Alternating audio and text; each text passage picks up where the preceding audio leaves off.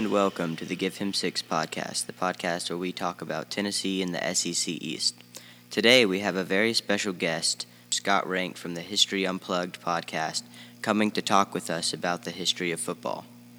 So how are you doing, Mr. Scott? Doing all right, thanks. Thanks for having me. I never guessed I'd be on a football podcast. I don't know a whole lot, but I'll do my best to keep up. All right, sounds great. So, what are some of your background and what you do? So, I'm a historian. In my day job, I studied history, did a PhD in it. But I've been a podcaster for about 5 years, and I like studying the past in whatever direction it takes me, and sometimes in an academic direction, if it's studying about presidents or kings or sultans or whatever. But I also like looking at the weirder corners of history, such as the American military's attempts to use camels to carry equipment in the American desert, or if all of the U.S. presidents fought each other, who would win? And I don't mean in the argument sense of fight, but in an actual fistfight sense. So, I like to explore history wherever it goes, and I have a podcast now called History Unplugged, where I do both longer episodes where I'll interview a book author or a historical consultant or whatever, and then I also do shorter question and answer episodes where I'll take a question from the audience and I'll answer absolutely anything that somebody asks me, such as what's the origin of Pig Latin, or if you wanted to go back in time and try to assassinate Hitler, how would you do that? Or anything that anyone could imagine. Wow. I'll link your podcast to the show notes in this episode so that our listeners can get to you. So what are some very old or ancient sports that were like football? Well, I think that the closest example we have, and this is a sport that's almost universal, is wrestling. You can find wrestling in ancient Greece. If you read Homer's The Iliad, you find that Achilles he's famous for almost any type of combat skill, but one of the things he does is wrestling. Wrestling is important because, you don't need any equipment. That's one thing. It's a show of strength. So if you're in almost any primitive culture, one of the rituals you would have is a show of strength, and wrestling is a way to do that. Also, it's something that's seen as improving yourself as a person.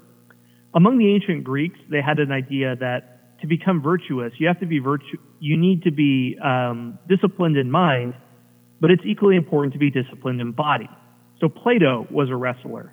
The Olympic Games were held as a way to improve their own condition. And this is an idea that exists in the ancient world, but it goes all the way up well into American history. Teddy Roosevelt was quite sick when he was a child. He was ill. He suffered from asthma. He was nearsighted. And his father told him, Teddy, you have the mind, but you don't have the body. So what he did is Teddy Roosevelt went out. He trained in boxing. He trained in wrestling, thinking that to really improve himself and become a great man, I have to be physically fit. So wrestling is this ancient sport. And football doesn't directly evolve out of wrestling. It evolves more out of rugby, but rugby is not an ancient sport. But what football does is, at least in its early stages, it has the same spirit of wrestling, of using showing of strength to kind of show off your mettle and improve yourself. And a lot of our early presidents were frontier wrestlers. So Andrew Jackson, he was a wrestler, and he kind of showed off how tough he really was. He refused to stay pinned when someone would pin him. When it was over, he would come back and say, no, we're going again until I win. Abraham Lincoln was the county wrestling champion in Illinois. No way. There's a famous episode.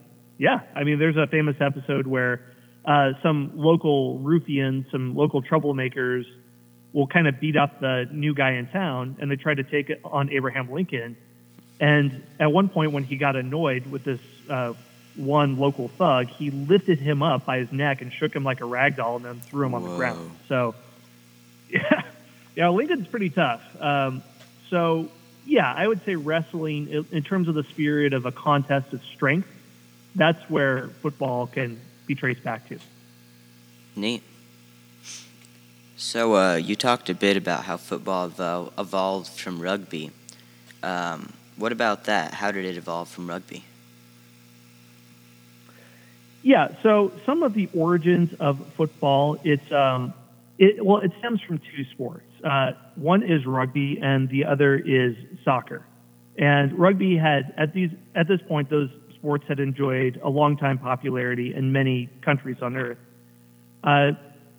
So if we look at how football is played in America, one date that we can trace back to is 1869, November 6th, where two colleges, Rutgers and Princeton, play what was called the first college football game. But it wasn't until the 1880s that rugby players from Yale and other colleges pioneer rules that change rugby into what we understand to be football. This has to do with some of the differences between rugby and football, and I can't spell out or I can't detail a lot of what these differences are, but it has to do with throwing the ball, what you can do to kick it in the game, when the ball can touch the ground, and all those things.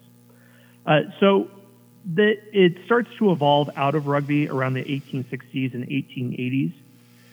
Part of the reason are that, there's a lot of them, but I would say football it's a uniquely American sport. And one reason that football becomes more possible is there is better agriculture in America. At this point, agriculture is more effective.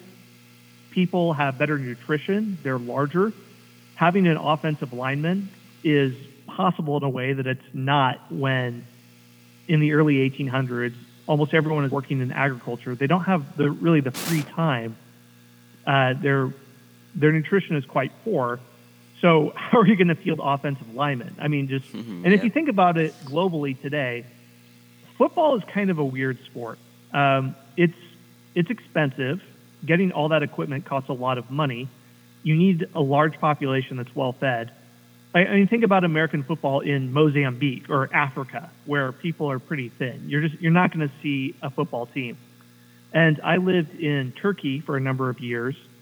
People are getting larger, but there's a few places where American football was played, but for most people, they didn't understand the rules. To them, it was just way too complicated, and you couldn't find like a Samoan guy who weighs 280 pounds to be your center, or whatever position on the offensive line. But anyway, getting back to where it starts, in America, people are getting larger. Nutritionally, they're better off, so you can field larger players. And there's also, at the same time, in American society, there's growing levels of wealth. There's growing industrialization. And what that means is that you have a new middle class that are working regular hours. They have a dependable source of income in a way that they didn't, where they were just working on a farm. They're not as interested in their work. They don't really care about the factory once their shift is over. And with this new disposable income, now that they can spend it on something, and a lot of people become interested in sports. Also, in the late 1800s, you have electricity growing. You have lights, so now you can have nighttime games. You have trains, so that teams can travel to different cities more easily to play against one another. Motion picture technology in the 1890s allows fans to see prize fights, see boxing. Boxing is probably the most popular spectator sport in America in the late 1800s, early 1900s. So this is what gets sports entrenched in American culture in the mid to late 1800s. Great. One more thing. You talked a bit about why it started, but do you know about when people really became involved with football and really wanted to advocate it, about the time period that was? Well, another date that's really important for football is November 12th, 1892. And that's the day that professional football begins. And what that means is that the Allegheny Athletic Association plays against the Pittsburgh Athletic Club. These are just two athletic clubs. They're not what we would recognize as an NFL team. And the game itself isn't very momentous. There's not much important that happens. But what is important is one of the players, called William Pudge Heffelfinger, was paid $500 to play the game. And we think, well, so what? Well, that means that he is a professional player. He is paid to play. Something else that is happening with sports in the late 1800s is that sports are becoming more popular, like I said, with industrialization. And this is also something that kicks off after the Civil War, where men are brought together in enormous numbers. They have a lot of downtime between battles. So men are boxing, they're playing baseball, they're racing horses, many for the first time in their lives. So that's something that leads to the rise in interest in sports. But in the late 1800s, you have a division in sports, and that's amateur versus professional. It was upper-class people liked amateurism, where you don't get paid to play sports. You just play sports for its own sake. And so polo players would do this. In the early Olympics, it was a rule that you had to be an amateur. And when we hear that today, we think, that sounds weird, because the point of the Olympics is that you have the best people in the world playing. When we hear amateur, we think of someone who just plays on the weekends and isn't very good. No, you want a professional. Well, back in the 1800s, amateur meant that you were wealthy, you just played the game because you loved it. You weren't just playing for money, kind of like a hobbyist or a tradesman who gets a paycheck. And no one was really getting rich off of sports in the 1800s. It was seen as like a working class thing or a middle class thing. You would almost like snub your nose, or you would look down on someone who got paid for sports, because they weren't getting rich. They were doing it because they had to.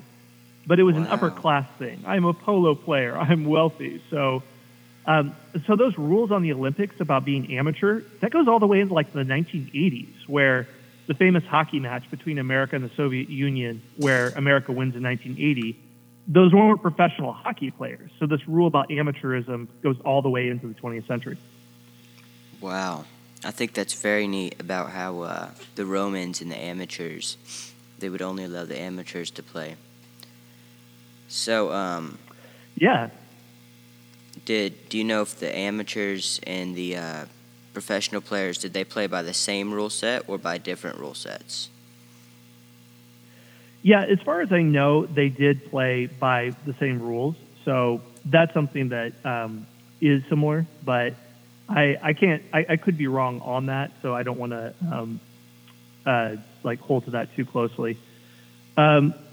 But I think that there is flexibility, and it's not like the NCAA today where rules are absolutely ironclad. A lot of these sports grow out of clubs, and they would have rules, but it'd be sort of like an intramural league where people aren't just coaches and referees will, of course, they'll follow rules, but they don't feel the stress of enforcement the way that an NCAA team or a league would be held today.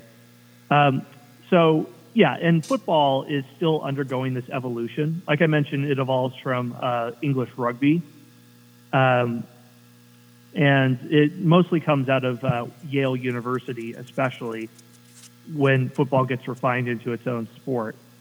And so college sports begin as intramural activities, but it's not until the late 1800s, early 1900s that they come under faculty control and they come under faculty supervision that rules become more rigidly enforced. So these were more of college clubs that were coming together and playing. Right. And actually, there's a wonderful example of how loose the rules were for college football. There's a great story of a famous game between Harvard and the Carlisle Indian Industrial School in 1903. Do you mind if I get into that? Oh, I would love for you to. Okay. So a lot of football, the reason that many of the rules exist for football is because at some point there wasn't a rule, and there was one college, the Carlisle Indian Industrial School, that openly exploited this lack of rule in the most just ridiculous way you could imagine. And the philosophy of the school was, if there's not a rule against it, then do it. I call it the Air Bud rule. There's a really cheesy movie called Air Bud. Are you familiar with this? I just want to gauge if there's generational awareness of this film. I have seen that movie. It's very cheesy. Okay. Super cheesy. Basically, it's a dog that plays basketball on a middle school team. And at one point, the movie's totally forgettable, but what has lasted from that movie is the coach is arguing with a referee, and he says, and eventually they go to the rule book, and somebody says, wait, there's nothing in the rule book that says a dog can't play basketball. Turns out that actually a dog would not be able to play, but the point being that, like, if there's not a rule against it, you can do it. And that is the guiding philosophy of this football team, the American Indian, the Carlisle Indian Industrial School. So this was a school in Pennsylvania, and it began in 1879 when Lieutenant Colonel Richard Henry Pratt, he's a fierce abolitionist, but he also deeply believed he wanted Native Americans to have a place in American society. Now, he also thinks that they need to be civilized into American society, so he has some kind of outdated values in that sense.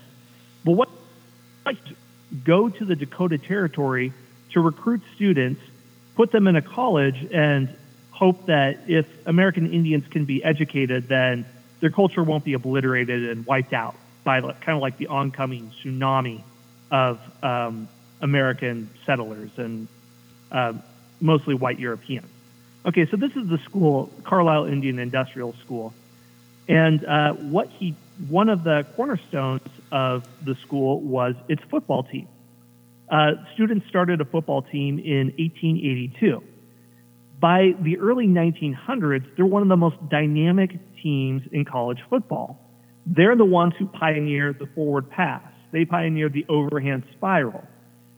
The thing is, when these start, these are actually tricks because, like I said, at the time, football was like rugby, where you had two teams that smash into each other, and it's really it's a show of strength more than anything else.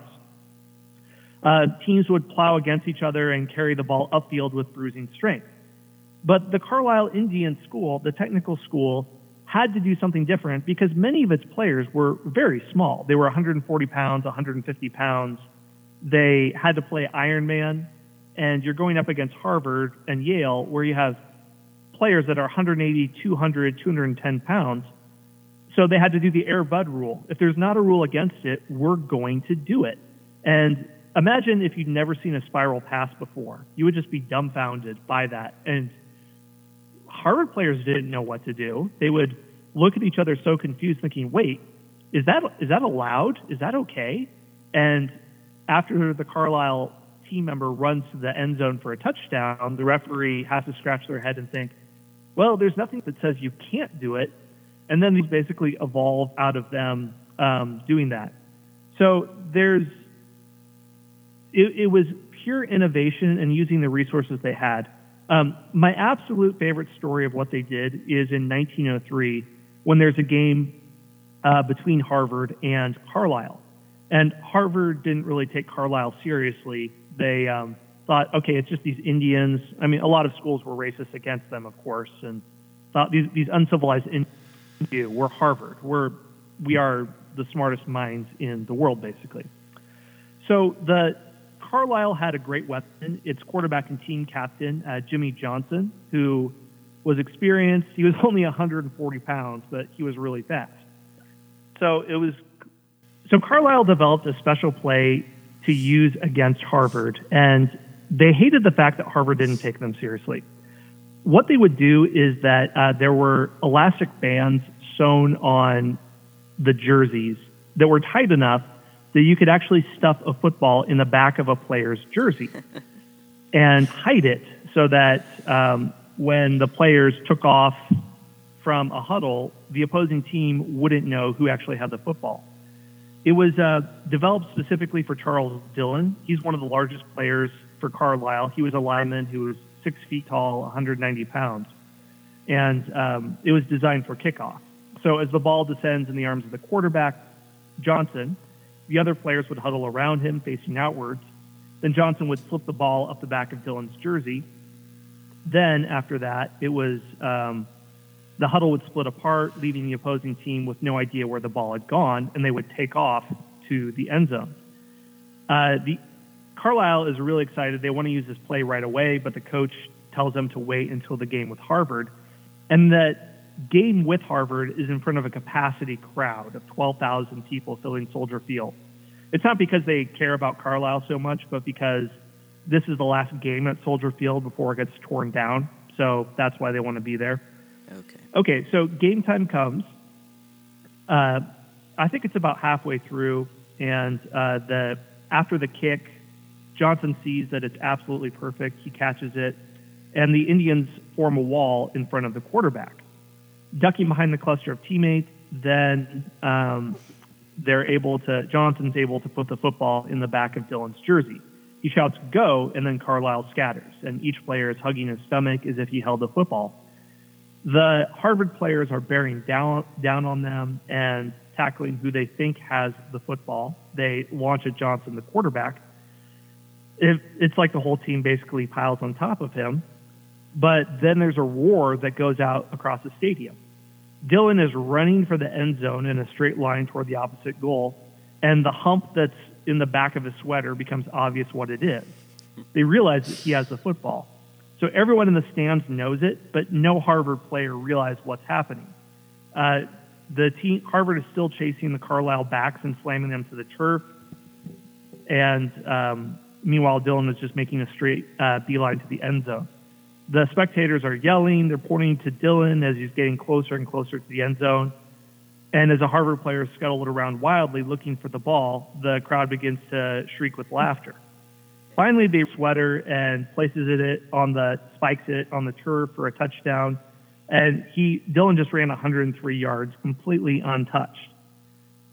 At this point, the Harvard coach, John Cranston, that's his name, he's protesting to the official, but the Carlisle coach had warned the official that his team might attempt the play, and the referee watched carefully as it unfolded, and he signals a touchdown. So there's a huge celebration on the Carlisle side. They foremost university in the country. They have an 11-0 lead. After halftime, Harvard is furious. They're absolutely pounding the Indians. They're flooding the field with fresh players while the Indians have to play Iron Man. And, they weigh 30, 40 pounds more than them per player on average. Yeah, and eventually Harvard scores, and they're able to win the game 12-11. But for the Indians, they felt like it was a victory because they'd outwitted Harvard. But all that to say, a lot of the rules come from this specific college that if there is a loophole, they will exploit it to be able to win. And I don't know, I think that's an inspirational story of that football is what it is because it evolved out of kind of a test of raw strength, where players just slam into each other and push into a highly strategic, highly tactical game that it is today. Wow. So, with these rules, do you know what some of the first official rules included and what they were or when they were made, any of those? I'm not really sure on the details, but most of them, they come about in the 1890s, 1900s, and it's really a case-by-case basis where rules are added as a team thinks, let's do a spiral pass. Is that allowed? Okay. And then as a result of the Carlisle game, there's a rule that you can't hide the ball, you can't shove the ball up into a player's jersey. So that's a rule that comes out of a specific situation. It's really a lot like